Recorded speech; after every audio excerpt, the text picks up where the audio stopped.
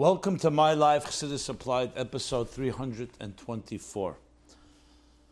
A good Chedesh Elul, Ksiva V'Chsimet Teva, as is customary to bless each other during this powerful month, which is the last month of the Hebrew year, and the Hachana, the preparation for the new year, Rosh Hashanah Tofshin Pei Aleph, coming in a few weeks.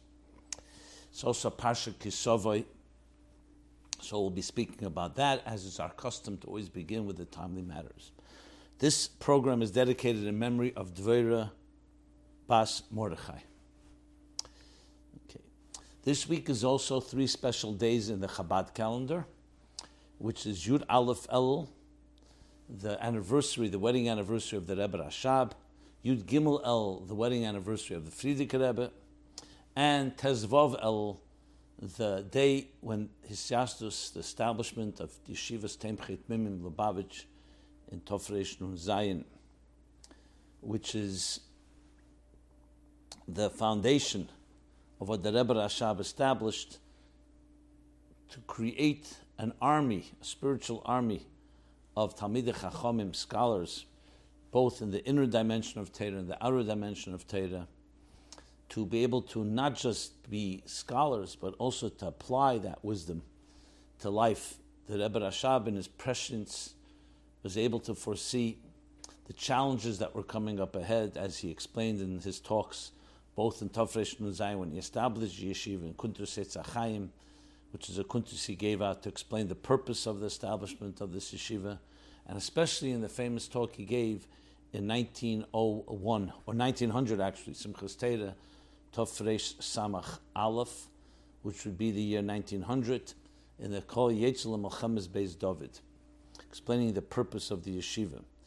In effect, you can say that every shliach and every shlucha, every emissary and ambassador of the Rebbe that is anywhere in this world, all really is an outgrowth of the education they received in this type of a yeshiva, which was more than, as I said, more than just learning Torah, which of course is the essence of it all, but bring it into action when necessary to go on the front lines and battle the wars, in this case spiritual wars of ignorance, of apathy, assimilation, and all the forces that have been challenging Judaism, especially in the last century.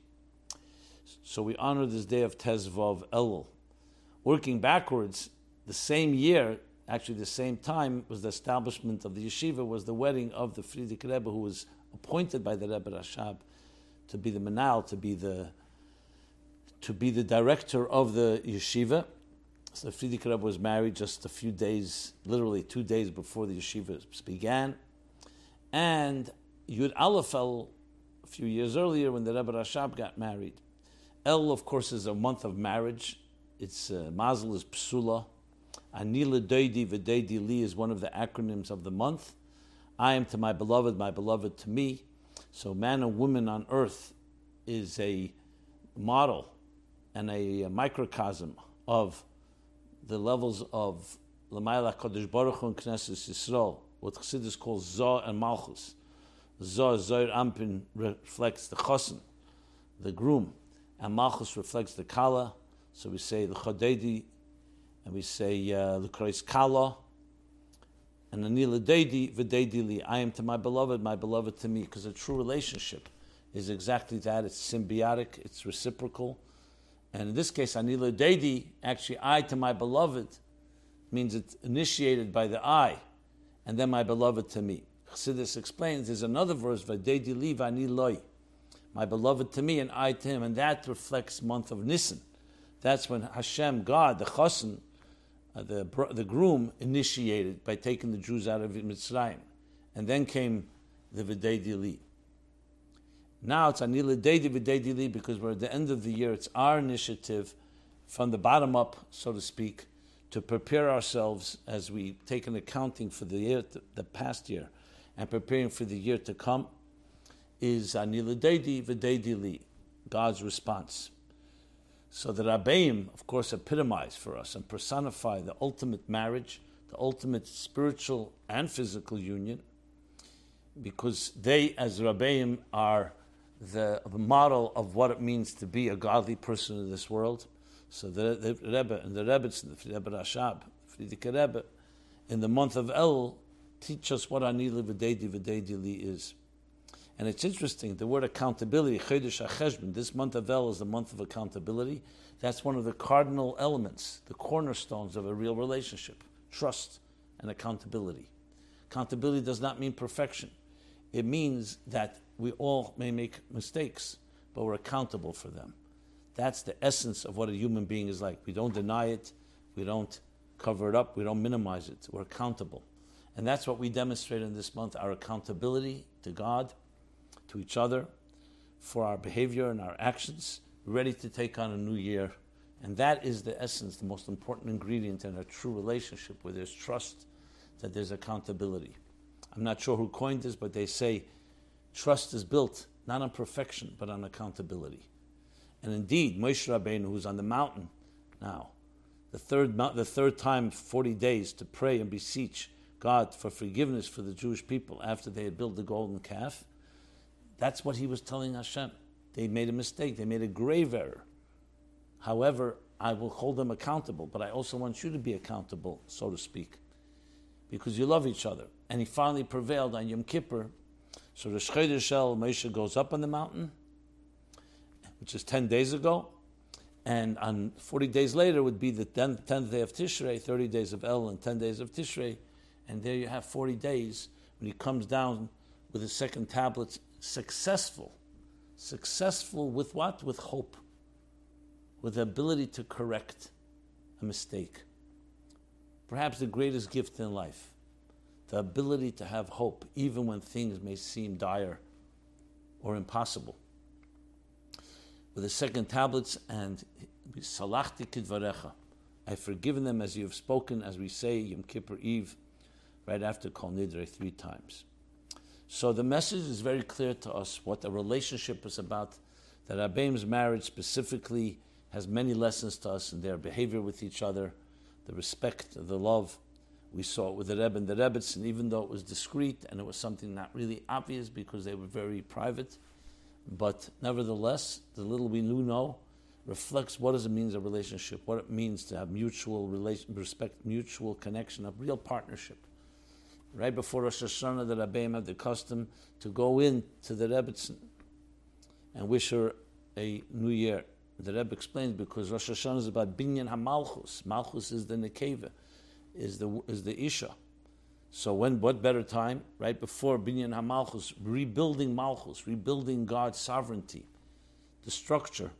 You go into Malchus and you wish a new year to help that rebuilding, which begins Rosh Hashanah and is rebuilt through Binyan HaMalchus through the 10 days of Tshuva, concluding again with Yom Kippur.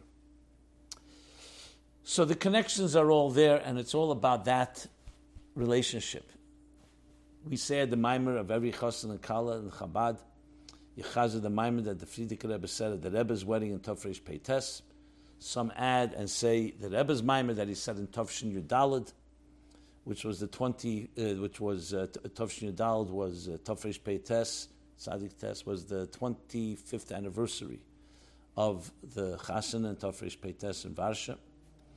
And in that Maimer he talks more about this theme of Chassan and Kala, of Zohar and Malchus, Mashpia and Makabel, which is ultimately meant to bring the utter union, the total union and fusion of the highest levels to the lowest levels, that everything in existence is built in a structure of Mashpia and Makabel, giving and receiving. And here Makabel doesn't mean receiving in a passive way. The Makabel has an element that gives back to the Mashpia even more than the Mashpia gives to the Makabel. Eishes Chayla Teres Bailo, as Chassidus, as this Maimer and other places in Chassidus explain. So all this is this week, and all part of the general month of El Anila Deidi V'Deidi Li. I've spoken about this topic before, so I want to just give you some cross-referencing, more details in episodes 81 and 82, 132, 177, 276, and 277. So this is an opportunity to also mention some housekeeping that we have a special website, chassidusapply.com, where you can find all the previous episodes 323 episodes, all archived there. You can also ask any question in a completely anonymous and confidential forum, as well as other resources, including the essays of the previous years. Which the announcement of this year's essay contest, the Mitzvah Hashem Bli Neder, will be next week for Chayel. We hope to be able to announce the winners.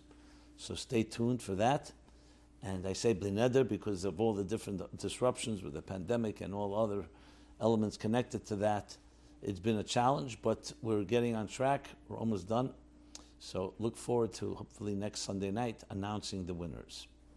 And there's a few different tracks this year, which I will go into more detail when I do the announcements next week. Okay. We also are dealing with Parsha Kisove. It's Parsha Kisove. Now Kisove, in direct contrast to last week, Kiseitse. Kiseitse meant when you will go out, when you will exit. Kisove means when you will enter. And enter, the word Sove in Hebrew, means enter bepnimius. And bepnimius is one of the words used for intimacy, actually. Talk about marriage. Anila Deidi V'Deidi Li isn't just a casual, superficial relationship.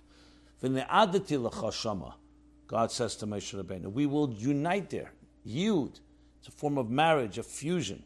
V'hoyu l'basrecha, to become one flesh. Because the kavanah, the purpose, ultimately, is not just to have two entities. Remember, Zachar Nekeva Bara Esam, God created them male and female as one androgynous creature. Then split them into two, the Nesira. Was a split in order for them to reunite and become one again, now in a deeper way, face to face, not back to back, total unity, basically creating harmony within diversity, unity in a world of duality. Male and female ostensibly appear to be two separate entities, but they're really two facets, two dimensions of divine energy. One is a Er HaMashpia, Er HaMekabel. One is the energy that gives off light, that is an aggressive energy, and the other is an internal energy. Kfuda bas melech pnima. Each of us has both those dimensions, and we need them both. We need to have our expressive side, but we need to have our innermost, intimate side. And they come together. That's ultimately anila deidi v'deidi li, the meaning of a marriage. Because kisove, even though it's referring to Eretz Yisrael, but it's saying when you'll enter bepnimius, which means you'll become one with it. Which, of course, is also connected to the yeshiva, Temchet Mimim. What does the word yeshiva mean? Yeshiva means to settle in, to sit. When you're standing, you're still in a state of transience. You could be moving, you can walk. When you sit down, especially in a comfortable seat, what you have is Bisukas Teshvu. Teshvu means that you're shashvus. Shashvus means it settles in. It's a word also used when we understand an idea to the point that it becomes integrated and internalized within us. It's called hisyashvus. It's settled in. It's not still something outside of you, but you feel it resonates with you. So the yeshiva in general means a yeshiva is referring to not just learning Torah, but learning Torah in a hisyashvus, in a yeshividik way, in a way that it becomes internalized and integrated, become part and parcel and one with the person who is doing the yeshiva. So kisove ala oretz, the idea of sove, entering bepnimius, is a yeshiva type of experience, becoming one with the thing that you're experiencing. And what does the Torah tell us? That kisove ala oretz, when you'll enter the land, immediately the mitzvah of what? Of bikurim, the first fruit offering. Essentially the mitzvah of gratitude, showing gratitude for your gifts, for the blessings that come in our lives. Today, a lot is said about gratitude, how gratitude is actually healthy for you, psychologically, emotionally. There are statistics and studies that show how much gratitude does for a human being, can uplift your spirits, can transform a person literally from one place to another. Why? Because gratitude means it's not about me. It's recognizing that it's not just me, and hey, I deserve and I feel entitled. Gratitude is a humble recognition of the gifts we were blessed with. Whatever gift that may be, the gift of life, the gift of health, the gift of a livelihood, the gift of entering the land after all the travails that they went through. So it's showing gratitude. Every morning when we say Moida Ani, we bring from our first fruit right in the morning. First energy, what do you use it for? Thank you for returning my soul to me. Moidim anachnu lach. Hoidu. earlier in davening. Hoidu, v'moidim anachnu lach. Hoidah, Yehuda, which is also the level of Malchus. Malchus is Yehuda Heidah, Kabbalah soil. It's one of the most powerful gifts in life. Even though you could say, 1 second, I'm not receiving anything. I'm acknowledging someone else. That's the greatest gift that you receive. The ability to transcend yourself and recognize something beyond you. And that in turn brings you a deeper level of appreciation, a deeper level of harmony, a deeper level of serenity in life. So the Chassidus applied in all of this is quite obvious. It's always good to spell out what we learn from this moment in time. Pasha Kisave, this week I should say, Kisave, the idea of gratitude, Bikurim. The word Bikurim comes from the word B'choyer, firstborn. So it relates to the first fruit, the firstborn, the B'choyerim, firstborn also, Peter B'choyer, also you have B'choyer, Peter Chamer, you also have among animals the first, so you have in the world of vegetation, Bikurim, in the world of chayas and animals, you have the idea of giving of the first, and in Bnei Adam, the B'chor, which is why you make a pidyon haben, because the B'chor essentially is meant to be Kaddish. Without going into all the details, what you see here, all of them, is that the first always reserve for acknowledging and appreciating the gifts that were given to you in your life. And in the month of El, that's an excellent way of helping prepare, in addition to accountability, appreciation of what we have. Yes, it's a challenging time. Some of us have lost loved ones, friends, family. Some of us have suffered from the COVID-19. Some are still suffering. Everyone should have a complete refuah shlema. And yet, there's much to be thankful for as well. We don't just look at it as one big package. You have to separate and say the things that we need help and we need brachas for. We say to God, we don't understand your ways, and please send us a complete refuah shlema for those that need it. B'teiv hanidav hanigla, in a completely revealed way, without aggravation, without even one moment of setback. Only see the begili revealed way, the growth. But there's so many other things to thank Hashem for, thank God for. The blessings we do have. And never take for granted what we have in our lives. And besides there's the menschlichkeit, that's the decent thing to do is to thank. There's also the element, of course, of what it brings back to us. It makes us more wholesome human beings when you thank someone. I remember reading somewhere a study that was done. People of different, they just a study of select people. Some of them were in a very depressed state, and some were not such a depressed state. And they tested gratitude. They asked each person to remember something in their life. It could be back from their childhoods, that they would like to thank the person that helped them and write a letter to that person. That's how it began. Afterwards, the next step, and all these people were not aware what would come next. They said, now we're going to call that person. You're going to call that person and read the letter to them. You could see people were not that comfortable because some people we haven't spoken to in years. For some it was a parent, for some it was an educator, for some it was an old friend. And you have to see the reaction, the way they describe the reaction. I believe it's also in a video. It's amazing. And literally you see a shift. Now they didn't get through to everybody, etc., but they ultimately did. And the one that was the most depressed, you could see a shift. Now what happened? His life circumstances changed? No, but he was able to reframe and refocus. And it reminded me of a line that I'm not sure who coined it. It said, when you can't change the world, change the way you look at the world. Which is so essential to the way Chassidus teaches us to think. Not everything we can change. Not everything is meant to be changed. But how we look at it, how we understand it, our attitude, that is completely in our control. So all this applies to our time, especially with all the uncertainties and the unknowns. We're going to the high holidays. That alone is an unknown for many. Where am I going to be? Can I go to shul? Not go to shul?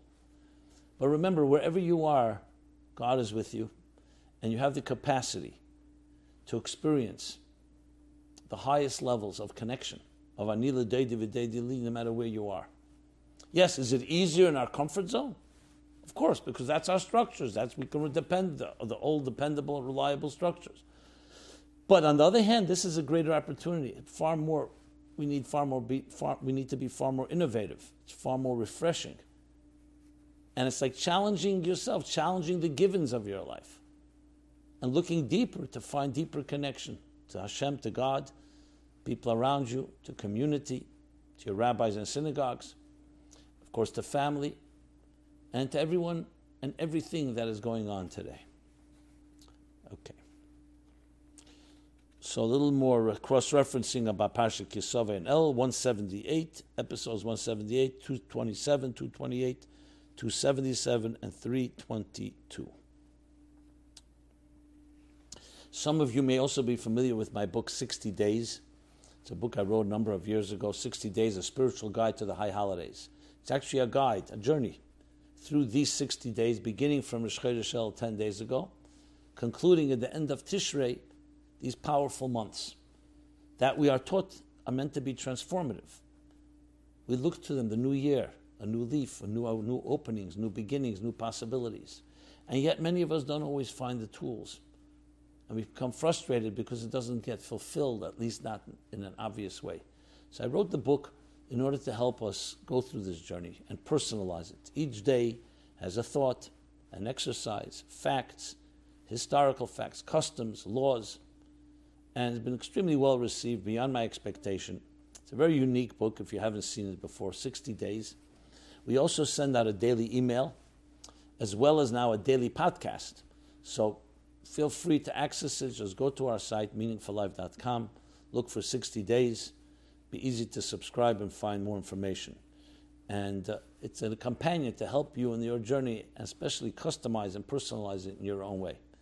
For people who are leaders of communities, rabbis, teachers, and so on, it's an excellent tool as well. This year we made a special Zoom version, which you can use, and with companion materials that you can teach and interact with and study with your communities.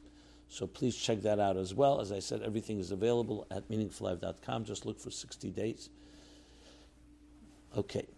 With that, let us now move to some questions. A bunch of interesting questions today. The first one we shall begin with is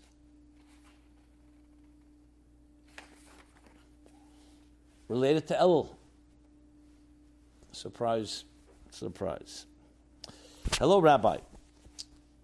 It is a beautiful image you paint, describing the month of El as a period of time when our King is present in the field, smiling on each one of us, and is very accessible to all.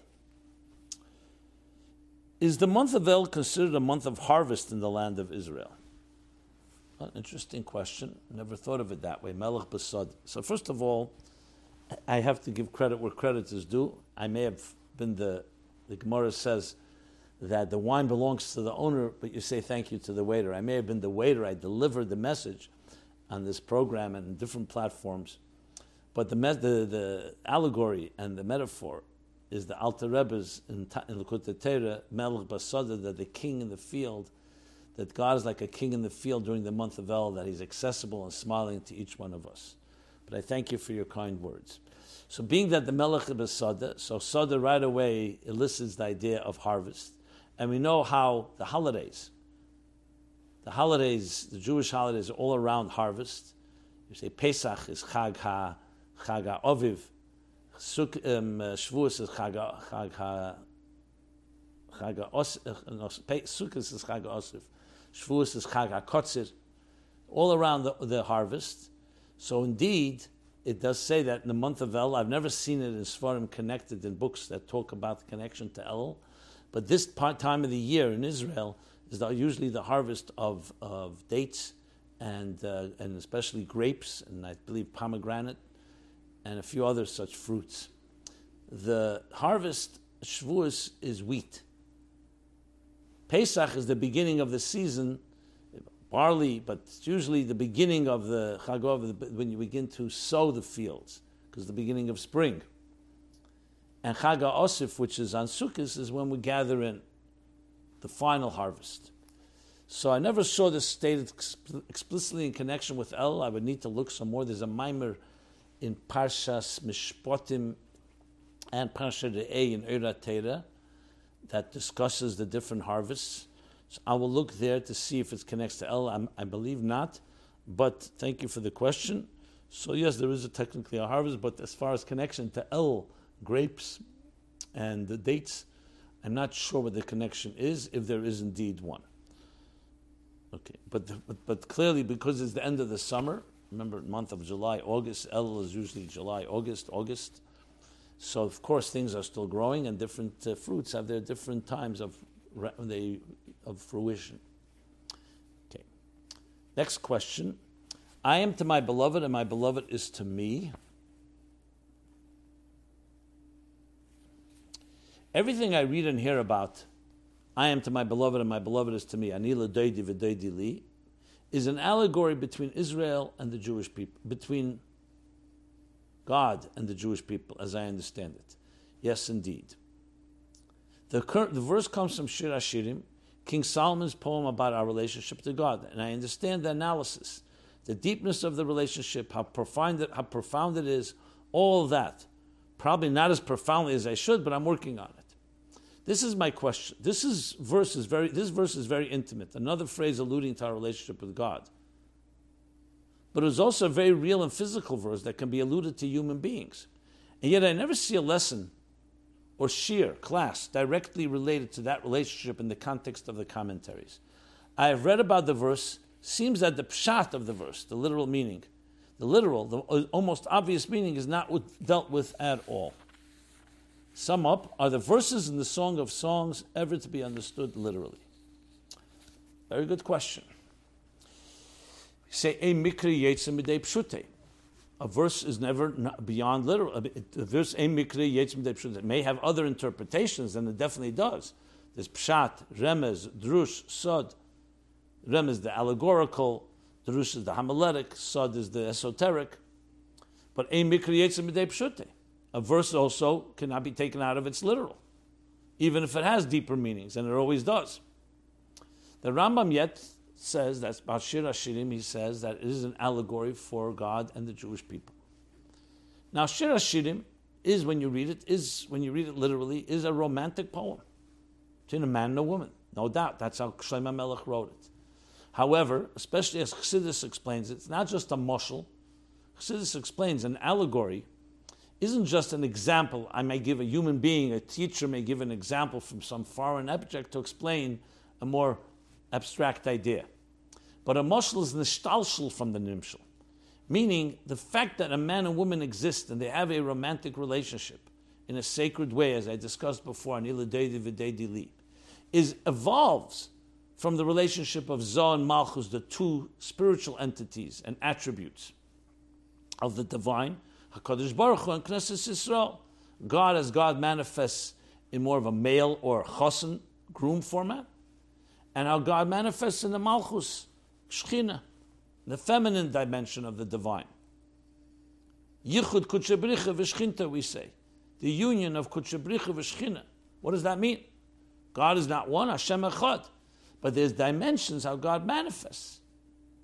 And the Liyachid Kudshe Bricha v'Shechinta means that we are uniting the two, uniting the divine that is beyond existence with the divine that is within existence. Like the yichud of Seviv v'Mamal in the language of Chassidus. The transcendent with the immanent. How does that evolve on a physical level? So just like chesed evolves into water, physical water, and gvura evolves into physical fire, male and female below are created in the divine image. What divine image? The two dimensions of the masculine and feminine energy. So that's the first thing. So even though, yes, the literal is male and female, but that itself is an expression of the divine and the souls of Israel, Shamas Yisrael, Knesset Yisrael. But what about the actual physicals referring to human relationships? The answer is yes. You have to say it's also, because there are many ways that Shlomo Melech could have written it. The issue is, and this is why some say, it says that they wanted to hide Shir HaShirim, because it could be misunderstood. Let me just explain with another context. One of the reasons Kabbalah, mysticism, was always off limits except for individuals, and individuals itself with all kinds of limits how to study it. Only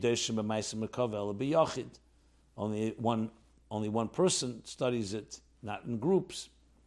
And all the other limits, one of the reasons is because Kabbalah can be misunderstood. Kabbalah is speaking about esoteric and abstract divine levels, but it speaks in the language of the human being. And therefore there are all kinds of expressions that are very erotic. But not erotic as we understand it. As soon as I say that word, I already feel that I have to explain myself. Because we may misunderstand, as the Tzemach Tzedek writes in the beginning of Sheresh Mitzvah Tefillah, that the Baal Shem Tov is very careful, lahafshit migash miyusam, that when you learn Kabbalistic ideas, to make sure that it shouldn't become too materialistic. People shouldn't take it literally.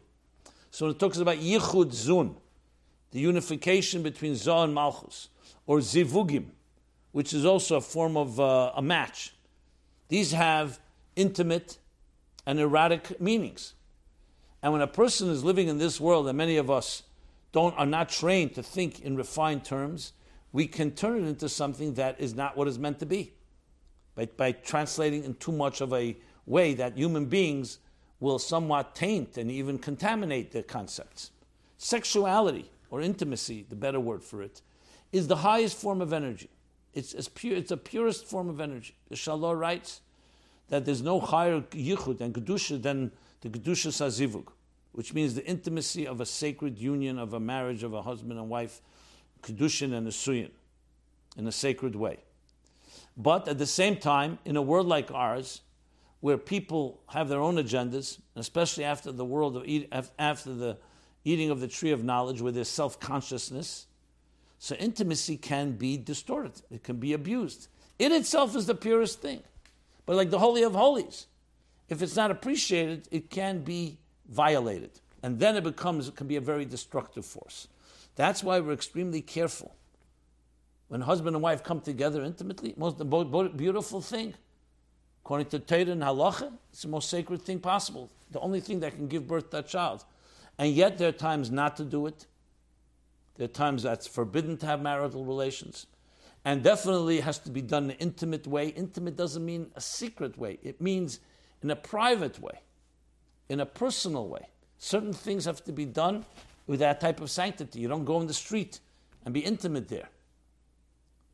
Because you're respecting the dignity and you're respecting the holiness of it. Just like the Holy of Holies is in a particular place, and only once a year the high priest went in on Yom Kippur. So intimacy is associated with those highest levels of connection. When that's not understood, or a person is not refined enough, then it could have what's called a yanikas hachitzenim. It means that other forces can wean energy, can extract energy from very powerful energy in the wrong way. That's why so much care has to be taken. And that's why in Shir HaShirim, when you read it, it's important to emphasize this. If a person knows how to reach that type of level of refinement, where they see intimacy and sexuality and romance and eroticism all purely in the context of holiness, then they'll reach Shir HaShirim in a very different way. But for most of us, that's not the case. For whatever the reason, either because we live in a world where really we have distorted views, or we just happen to be more materialistic beings, and these ideas can distract us, not easy to focus on the godliness within it. Whatever the reason may be, that is why you're not going to find classes or books or others that discuss the literal, because of this ability to be misunderstood. So we stay with the intention of the nimshal, which is the divine and the marriage between God and the Jewish people, between the divine and the human race, and understanding that evolves to male and female. And we try to elevate ourselves to live on that level of ani l'v'deidi v'deidi li in its purest form, and not in any way to contaminate or toxify or taint its true meaning. That's the general answer to the question. Okay. Next question. What should I think about when listening to the shofar? It seems very boring now that I've been hearing it so often, because we sound the shofar every day in Elul. It seems meaningless. How can I make it more meaningful? Another person writes that he was in therapy, and his therapist, who was a naturalist, said to him, since you're listening to the shofar, he pointed out different kavanas, different intentions in the Yud Kei, Vav Kei, in the blowing of the sounding of the shofar. He's asking, as a Chabadnik, does it make sense for me to follow those intentions? So let me answer both those questions. Shofar, like every mitzvah, has two parts to it. It has the technical part, the mechanical part. The gufa da'araisa, the body. You need to have a ram's horn. It has to be shaped a certain way. The way the sounds have to be blown a certain fashion. The blessings that are made on Rosh Hashanah, of course. I mean, there are details. There are a lot of hilchos shofar. It's a whole series of halachas of the shofar itself and how it sounds, the sounds and and everything related to it.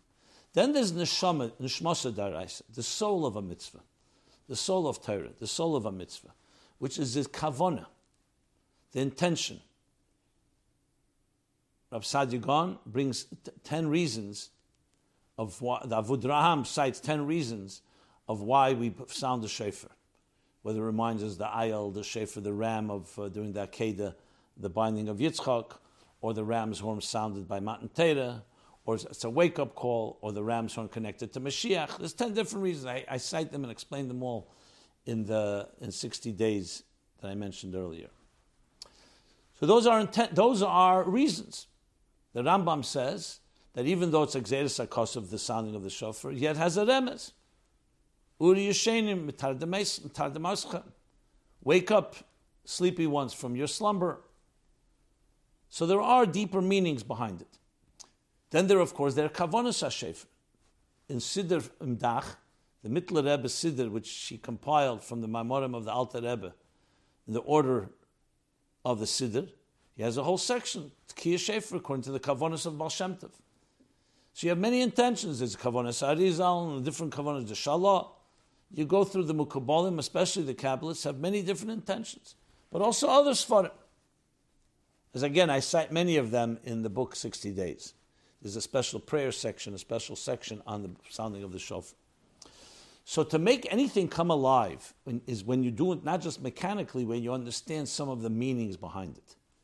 Will we ever understand all of them? Not necessarily. But when you, for example, understand, just to give two examples I'm going to give, the narrowness of the shofar by the mouth and the width where the sound comes out, mina meitzer karosika, from my constraints, from my straits, I call out to you, anani b'merchavka. And God answers me with his expansion. So that even the very shape of the shofar is symbolic of our life experiences. That when you're in duress, or you're in any other situation where you're challenged, meitzar, your duress, your stress, your anxiety, your fears, your uncertainties, you call out from the sincerity and the depth of your heart. When a person cries out from that type of being pressured, the response will be expansive. So that when you think about that, then the shofar becomes personalized. Another example, the sounds themselves. So the Gemara talks about the 3 different sounds. And Chassidus elaborates, it's the sound of your soul. The shofar is a pure sound instrument. And it reflects the sound of your soul. And the sound of your soul has 3 different expressions. There's the tkiyah, which is just a kel pashut, just a sound, a long sound. There's the shvarim and the teruah. One is like staccato, one is more like, a tu-tu-tu-tu-tu, which is like someone crying short bursts of tears. And one is more sobbing. So you have all 3 types of sounds that reflect the sounds of our soul. Not always anguish. It could also be sounds that are just the soul crying out because it's striving for and yearning and pining for some greater experience. So the key thing to make shofar come alive in a personal way is by understanding its intention. And for that matter, every mitzvah is that way. You do mitzvahs anoshim ulamoda. Mechanical mitzvahs tend to become monotonous. And you may continue to do it out of Kabbalah sale because you're committed by rote. But it's far more deeper and passionate and exciting when you infuse it with intention and personalizing it. I mentioned 60 days because there I spelled it out in detail that many people use. But you can find it, I'm sure, in many places online and other places, the deeper meanings of shofar. Whether to use the kavonas, if it's a legitimate kavonas So as a Chabadnik, I would say start with Chassidus Chabad Kavanas. If there are other Kavanah coming from a source that's legitimate and it speaks to you, why not? But I think through Chassidus Chabad there's a lot more explanation that you can relate. The Kabbalistic Kavanas are somewhat cryptic. The way Chassidus explains it helps us internalize it a bit more, a little more relevant, a little more personal. Or maybe a lot more. Okay, next. We've been talking about prayer because especially in the month of Elul it says that even those, the scholars, take off some time from learning to do more prayer, tachnunim, prayers, psalms, and so on. So another question about prayer, which is related to previous weeks, is, I'm just reading it because it came in just in the last week. Is there a time during the day or week or year when prayers are more effective and can enter God's chamber without obstacles? So we discussed this very explicitly last week in episode 323, and I believe also in 322, both about space and time. Why, for example, davening in a shul, or davening this year with all the, obviously only halachically and what the medical professionals tell us, at the Kosel or at holy sites. Same thing with time, davening Yom Kippur, davening during Rosh Hashanah, Aseres Shemei Tshuva, Dirshu Hashem B'Imotzei, Karu B'Yesei Karav, we're told. So the Gemara says, Dirshu, beseech, reach out to God. B'Imotzei, when he's found, when he's to be found. Karu B'Yesei Karav, call out to him when he's close. What does that mean? He's always to be found, he's always close. Says the Gemara, that's Aseres Shemei Tshuva. Aseres Shemei Tshuva, there's a certain deeper closeness. Not from God's perspective. From our perspective, there are less obstacles, as you put it, less layers, as we discussed. So please go back to last week's program and 2 weeks ago, and I explained it more at length. The month of Elul, this month, and the month of Tishrei are definitely times that are more like that. During the day, yes, the three times of the day when we daven, it's Zman HaTfilah. You can pray anytime to God. I don't mean it's Shachris, Mincha, Ma'ariv. You could always cry out to God. You could always say Tehillim, especially by day. But the time of Shachar, the time of Mincha, and time of Ma'ariv are opportune times. Think of it like more opportune. They're easier to access, less obstacles, less blocks. Especially Mincha, the Gemara says,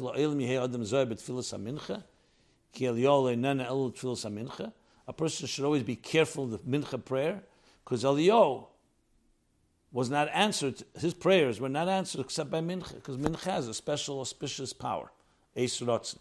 It's called. Eis Rotzen means a channel that's open. So there are times that are definitely more conducive for that. Okay. Now, though this is a painful topic, but it's a real topic that has to be addressed. So I'm going to continue. I started speaking about it a few weeks ago. This is something that goes back before COVID. Many questions came in on this topic, and I just feel, because I see more and more people suffering from this, spouses suffering, that I think it's important to address. I prefer not to address it in the month of Elul, to be very honest, but maybe the month of Elul is the best time to address it. And that's phone addiction, and worse.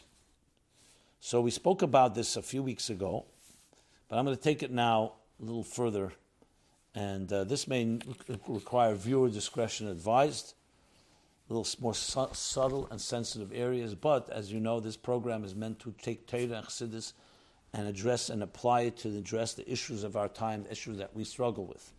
And one of the main things I want to focus on, things that are not spoken about for whatever reason by others, to address it, and of course in a modest and edel, refined way, Chassidish way, but still address it because people are suffering, and sometimes very alone, no one to talk to, or even when you talk to someone, they give very bad advice, or they just dismiss it, or very critical and judgmental.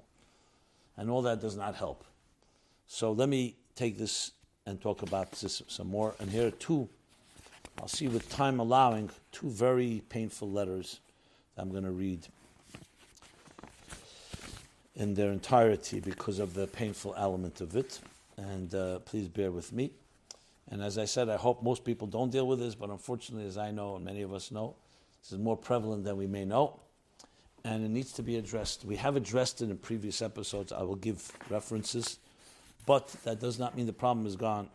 And what better time in the month of Elul when we're cleaning up our act, and we're like literally cleaning house. That's what tshuva is, return. So we know there's two levels of tshuva, tshuva tata and tshuva ilah. So tshuva tata, to use just a basic example, tshuva tata is dealing with iniquities, mistakes, errors, sins, things that we need to clean. Tshuva law is connecting to God. So one example is very simple. You buy a house. Before you bring in new furniture, first you clean up the dust. That's what you do before you bring anything new in. Tshuva Tata is cleaning the dust. You have to clean out the dust. Once you clean out the dust, the deeper part of a neshama that can connect, and does connect, and it's not connected to negative. Like it says, Tshuva is not on a sin, especially Tshuva law. It's Ruach Toshev Elikim Asher Nasana. It's the spirit of the human being returning, Tshuva, return to its source. But you can't do that if you're covered with garbage all around you. You can't do that when you're in a toxic state. So we need to have stage one, clean up, get rid of the dust as much as possible. Then you can celebrate and become connected. And this is true in Anila Deidi V'Deidi. First you need cleaning things up, and then you could say, okay, now let me connect to my beloved. Especially if you betrayed or did something negative, you can't just say, okay, let's forget about it, let's move on, and let's just just love each other. Moshe was 80 days on the mountain because they built a golden calf. He needed to deal with that. Once he dealt with it, then we can get to Yom Kippur, Salachti Kidvarecha. So we talk about general phone addiction without specifics a few weeks ago. I believe that was in episode 320. And now I want to talk about spouse of addict to inappropriate materials. 5 months ago, I discovered that my husband was watching inappropriate things online. Heartbroken, hurt, lost, confused, I found myself also being relieved. It explains so much that had been going on in our marriage. The wall I always felt was there, but couldn't pinpoint exactly. Now the monster had a face, and we could at least address it head on, what was always there hidden beneath wraps. So here's my question. You've addressed a number of times the person dealing with the struggle itself. But what about that person's spouse? What does Chassidus say about their healing process? How can I show support and be there for him while also making it clear that I'm not okay with his behavior and how deeply it hurts me in our relationship? What is my role as his wife at this point? Do I stay hands off, show him complete trust again, and never bring up how deeply he has hurt me? Is it my responsibility to deal with my hurt on my own with a professional without ever expressing it to him? I don't want to set him back. I only recently recognized that without realizing it, I have been waiting for him to acknowledge what he has done, for him to own up and apologize and ask me if it's still hard for me, and not to tell me how he will do anything and everything to try to regain my trust and will try to not hurt me ever again, if he can help it. I understand that I'm only in control of myself and I can't pin my healing on someone else's actions. I can be whole again without him ever saying any of those words, but it is unfair to have that expectation of but is it unfair to have that expectation of a spouse? The person who's meant to love me and cherish me most in the world?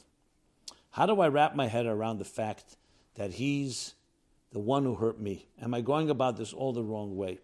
I know he finds it hard to respect himself after all this and thrives off my giving him respect. Is there a way to respect him if I don't respect some of his choices? And how do I regain trust in him when it has been completely shattered? Only last week, after discovering a secret account he made to watch a show that was basically inappropriate straight up, with some gore and dialogue thrown in there, did he acknowledge, after my asking him what he would do if he slipped up, that it would be harder to come to me than he thought? And he does actually need help. He can't do this on his own. That is where we currently stand. Both of us need our own help, and I just want to know what that looks like from a Chassidus point of view. I want to be in a healthy place. I don't want to suppress anything like I've done these past few months, where every now and then it resurfaces and hurts both of us in the process. What is my path to healing that is wholesome and Toradic? How do I deal with my pain while also supporting my husband, even if that means he may slip up again? What do I have to come to terms with? What boundaries can I put down? When can I say this is more than I can handle and I'm not okay with this? Help. and my husband asked if I can help him find someone to talk to. Who would you recommend?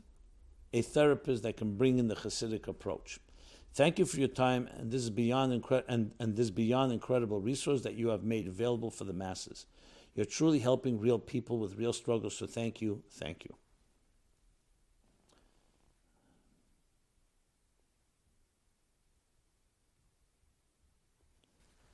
Then following up to this question, I received from the same person the following. I wrote this out a lot more, but the question boils down to the above paragraph. So I cut it out, but I feel like this may give more insight into the situation as it stands now. And again, I'm taking this exception, I'm saying this to the audience. And I'm reading it more in detail because unfortunately this is a story of many people, and I wanted to give someone the ability to express themselves, which may be the voice for so many others.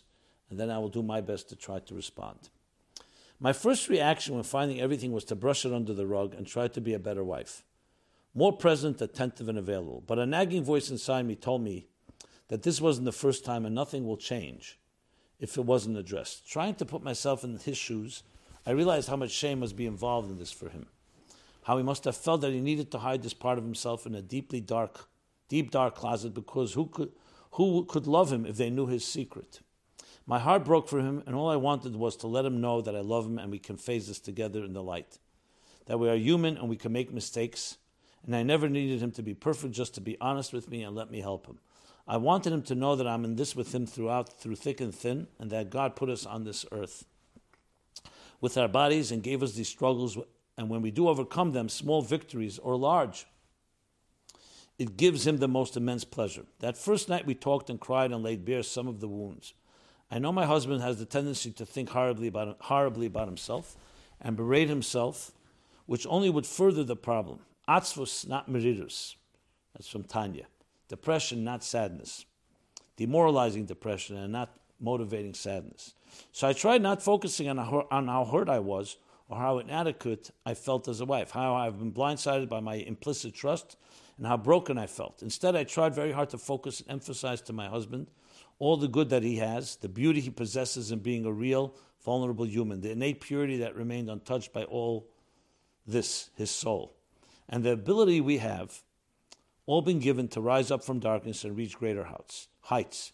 How our relationship would be deeper, more wholesome and real for all of us, and how the whole point of Tanya is to talk to humans who slip and fall, but who have the power to get up again. And therein lies the beauty of Yiddishkeit, being a real program for real people. I told him that I love him and I'm committed to helping out in whatever way he needs, but that I feel this is beyond our expertise and that we should seek help since we lack the tools necessary to deal with this. I try to convey that it's not just a matter of stopping, but addressing the underlying issue. He told me that he spoke to someone once right before we got married, but the mashpia gave some vague, unhelpful answer, and so he concluded that no one can help him, only he can help himself. He thought that marriage might help with this issue, but obviously did not. He did not wish to seek help again or tell anyone, and also asked that I not speak to anyone, at least for some time, to give him a chance to do better. And if I feel like it, I'm out of my depth, that I absolutely need help, then he can't stop me. I know you can't force someone to get help for themselves, so I didn't push it, but I told him that I'm the only one he's willing to tell. Then he has to tell me when he feels himself slipping again, or if he needs help, and he shouldn't be ashamed to come to me. I didn't think it would be the healthiest dynamic for me to be checking in on him and looking over his shoulder, which is not the only reason I thought therapy or an accountability partner would be a better idea. As his wife, I was too close to all of this, and I didn't think he would actually come to me with these particular struggles. Every so often, I would ask him how it's been going, which part were difficult, which I can help with, etc. The only times he ever shared, or if I asked directly, and sometimes not even then, I wanted so bad to get to the place beyond the struggle, where our relationship was whole and beautiful, that I never fully allowed myself to navigate through all of the confusion and hurt that this saga brought on. I especially felt that I couldn't really speak about it with my husband because he still had so much shame and pain attached to all of this as well. It was still a very sensitive topic, and so we didn't talk about it a lot. So long as everything was going smooth, we were fine. We were in a good place, more whole and happy and honest, but then something would happen, the smallest of things, and all the hurt and confusion would come rushing back and throw me in the slumps. I didn't want to pour that on my husband. I didn't want to hurt him, but I just can't leave it undealt with. Okay.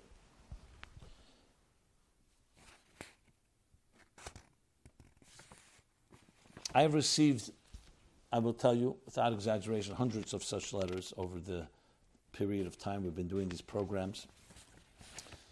So first of all, and this is also why I wanted to read it in detail, it's true, there's two different issues here. There's your husband's issues and there's your life. He needs help, and you cannot help yourself, which I'll talk about in a moment, but you also need help. And I mean that in a good way. I cannot tell you the feelings I have of support, of respect, admiration for you being able to write so openly. The mere fact that you can be so blunt and you're not minimizing. On one hand, yes, all the belief you have in your husband's soul and the marriage and the love, which is beautiful. But at the same time, clearly not naive to the facts. You've been hurt time and again, and you realize it's not just going to be belief in his neshama that's going to help. Is itself, I believe, an unbelievable example to so many people, which is again why I read it, and I commend you. So I want to say to everyone listening to this, if you have any challenge of this nature, whether it's yourself, your own addictions, or a spouse, do not be quiet and suffer silently. Speak to somebody. You can write to me, I will address it. You want to reach out to me and speak to me, I'm available, I'll make myself available, because to me this is pikuach nefesh. It's not just you and your husband, it's also children, family, it's generational. But you must know, and everyone must know, there's someone you can speak to. I'm talking about confidentially, obviously, that will protect everyone's interest, but with the goal of getting help, not to keep it under the carpet, as you put it. So that's the most important thing of all. You may say, well, that doesn't solve the problem. You will never imagine how much it helps solve the problem. Because the first step of everything is awareness. Yedias hamachla chetzi refuah. I tell you unequivocally, without question, that most problems, even though they are a problem in and of themselves, is the silence, is the cover-up, is the minimizing, is the denial, is the avoidance. That's a much far worse problem than the original problem. That's why it's so vital that every person has someone to speak to. A mentor, a teacher, a colleague, a friend, a relative. Obviously someone that you trust, someone that will be also understanding and empathetic. But even if they may not be able to directly help you because they're not trained, but you've done one thing. You've regained your dignity by being able to speak. Now again, you say, is that a solution? No, but that gives you strength. Like the Alter Rebbe, you quoted the Alter Rebbe. The Alter Rebbe says that when you're demoralized, you can't fight any battle. How are you going to deal with such challenges with a husband who may be in denial, maybe not in denial, maybe doesn't even know himself what to do, when you're not at full strength? And full strength comes with someone there at your side that you know, that you're not becoming crazy, that it's not you becoming too critical of your husband, that you're not going to destroy your marriage. Someone that supports and can help in a wise way to navigate this. Don't underestimate the dignity that gives you ability to deal with this, because then you can talk more clearly, more objectively, not blinded, not afraid, walking on eggshells, if I say this or I don't say this. That's number one. So you began by writing this, whenever this was written. It's not recent, because I know that because of COVID, these issues I essentially pushed off, but I hope the issue is solved for you, but I know it's not solved for everybody, so it's still worth talking about. So number one is that ability to find someone to speak to. And anyone listening to this who has not found someone, I am telling you, this is the most important aspect. It's like fresh air. When you're living in a toxic environment, especially with a husband, especially you love him, and you have children, and there's so many things that you want to do, Shabbos, Yom Tov coming, and so many different things. You need fresh air, and fresh air comes not from the same environment where the toxins are emerging from. That's a friend, a mentor. And I emphasize it again and again because people minimize how important that is. That person can help you discuss, okay, let's look at the options. Let's see what we can come up with. Point number two is you need, as they say, well, today people don't fly that much, First, you put on an oxygen mask on yourself before you put it on others. You need that oxygen. You need that strength. And with that strength, you can then enter the fray, so to speak. So the next point is, how do you get your husband to do something about it? Remember, the easiest thing for someone addicted is to say, I won't do it again. Trust me. Don't talk to anyone about it. Of course, they'll say that. Due to shame or just due to their own comfort zone. Or deluding themselves. They think they can still solve it themselves. They can't. It's very clear in this situation they can't. And no, the person cannot be trusted. So it literally be like someone who's going and eating poison. Trust me. So as a spouse, you have to see that. This is poison. This is poison. It's not poison in the sense of life-threatening, a physical poison, thank God. But it's a different form of poison. It's psychological, emotional poison, especially for a relationship. Your husband may not be aware of that. So the question is, how do we deal with someone who's doing something toxic and destructive and is not aware? And because of time limitations, I will continue this discussion, but I'll just say the following. The person has to become accountable. If somebody is not becoming accountable, and you allow them to be that, you become an enabler. Sometimes it's called codependent.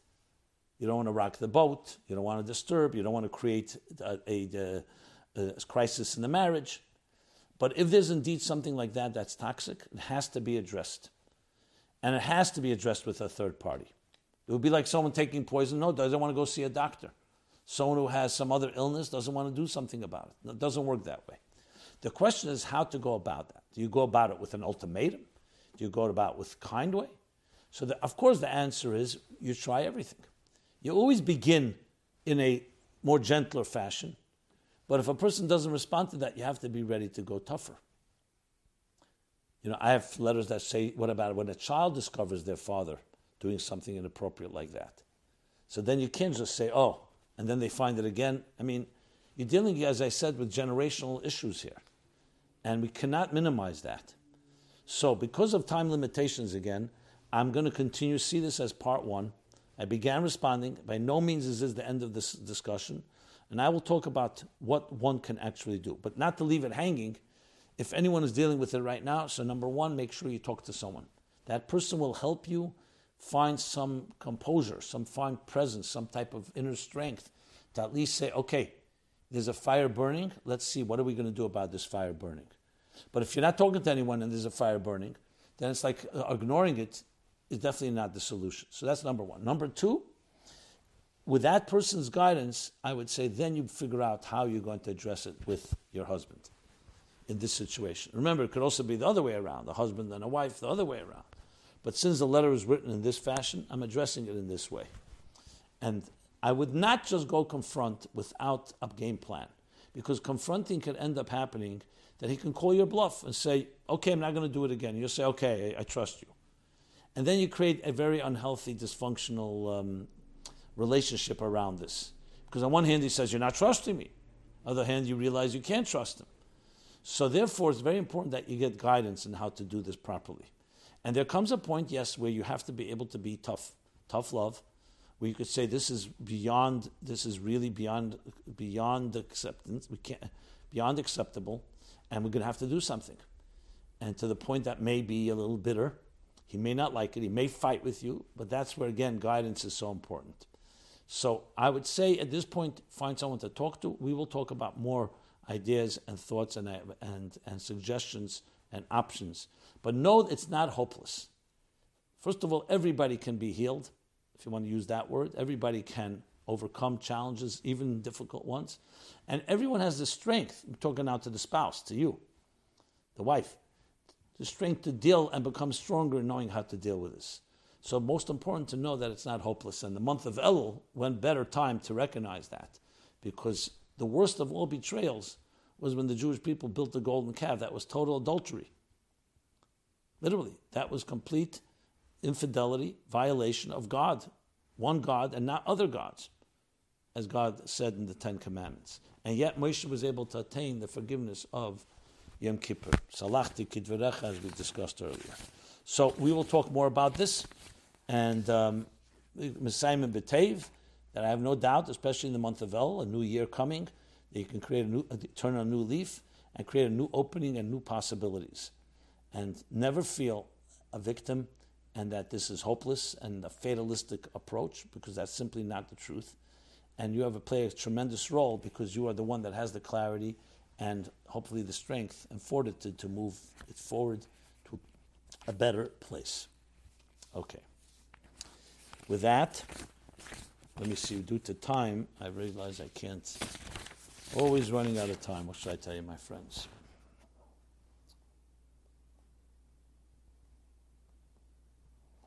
Okay, a few other topics I wanted to speak about, so there's always next week. Let me deal with the Chassidus question of the week. We learn in the Gemara, and the Gemara, I'll tell you, is Rosh Hashanah Daf Lamed Aleph Amud Aleph, 31a, and Sanhedrin Tzadik Zayin Amud Aleph, 97a. Shit Alfa Shnin Hava Alma. Rab Katina says the existence will be 6,000 years, 6 millennia. And then will be Chad Charuv, 1,000 years of destruction. Comes another day, Baya, that says there'll be 2,000 years of destruction. What is the meaning of this destruction? How does Chassidus explain it? And a more detailed aspect of the question,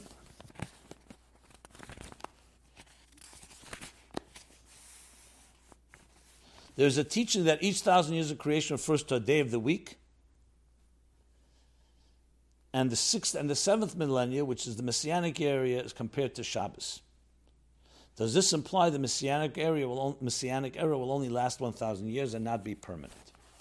Okay, so there's two parts to the question. So this is a topic that's quite discussed in many, many Rishonim, starting from the Rambam, the Ravid, the Barbanel, the Rashba, and many others. Al Pi Nigla, when you read it, it sounds like 1,000 years of destruction. What does destruction mean? And it gets more complicated, because this Gemara follows the statement that says, Shir Shel Yom, every day is song that was sung, that was said in the Beis HaMikdash, and we say the Shir Shel Yom. So every day has its Shir, and Shabbos, the Yom Shekulei Shabbos u'Menucha l'Chayei, talking about Losed Lavi, the 7,000th year, which, as you said correctly, the Ramban and Bechai, I should also mention, Beis Gimel, Ben Bereshis 2-3, talk about the correspondence of the days to the millennia. So Shabbos, Yom Shekulei Shabbos u'Menucha l'Chayei. Shabbos has the word also. Shabbos also means Shvisa, can mean ending something. It could also refer to being destroying something. But Shabbos and Menucha, we don't see as destroying. We see it as ending the week of the work week and entering into a spiritual space. Shabbos u'Menucha. So what is something when we say Chad Charuv has some type of negative implication?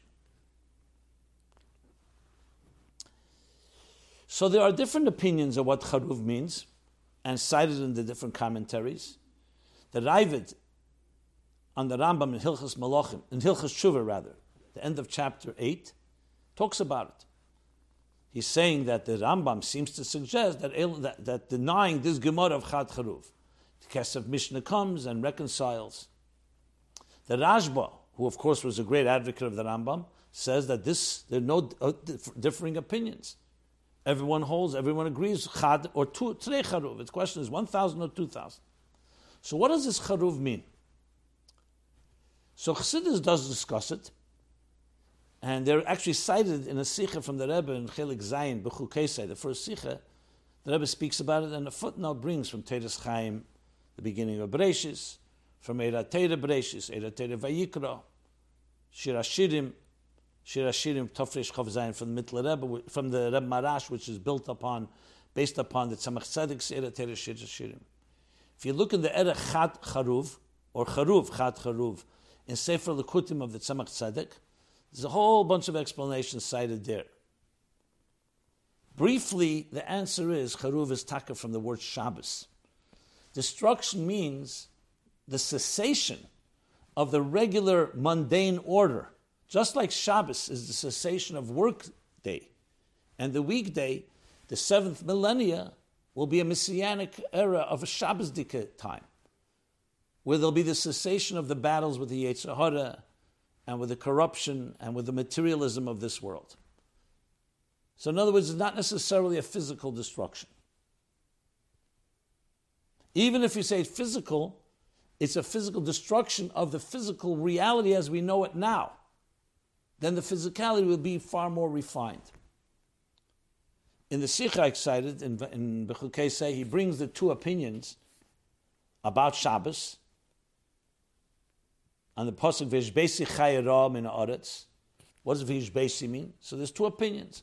One is that the chayas ra, the animal, the wild animals, will no longer be predators. They no longer will cause damage. There's another opinion, Mavina min ha'elam. They'll be completely eliminated. Says the Rebbe, possibly according to the second opinion, that's 2,000 years. The first one will be that they no longer will be destructive, but they'll still exist. And the second one, they'll be completely eliminated, which is like a real chidush. Because before Chet Eitzadas, the animals also were not destructive, as he explains there. In the Shalah, he cites Chayet. The Chayet was a commentary from Yehuda Chaim, commentary on the Sefer Mareches HaLakus, Sefer from the time of the Ramban, a Kabbalistic book. And the Chayet elaborates at length that Tzemach Tzedek also cites him, that we're talking about a change in the physical reality because it's been refined to reach a much higher spiritual state. And everyone agrees that after that 1,000 or 2,000, there'll be a Shemayim HaChadosh, and it'll be complete new reality.